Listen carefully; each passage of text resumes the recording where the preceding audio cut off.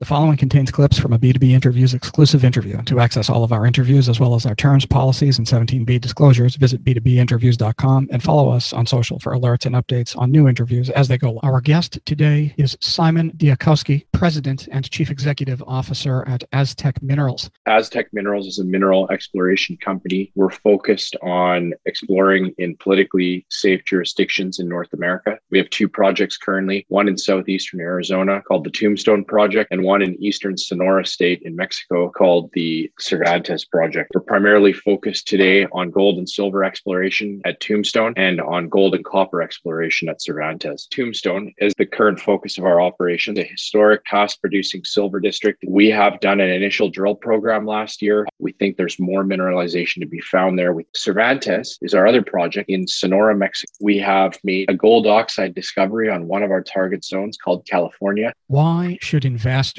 consider Aztec Minerals as a long-term investment opportunity? Top management and directors. Secondly, we have an attractive valuation. Our market capitalization is less than $20 million Canadian.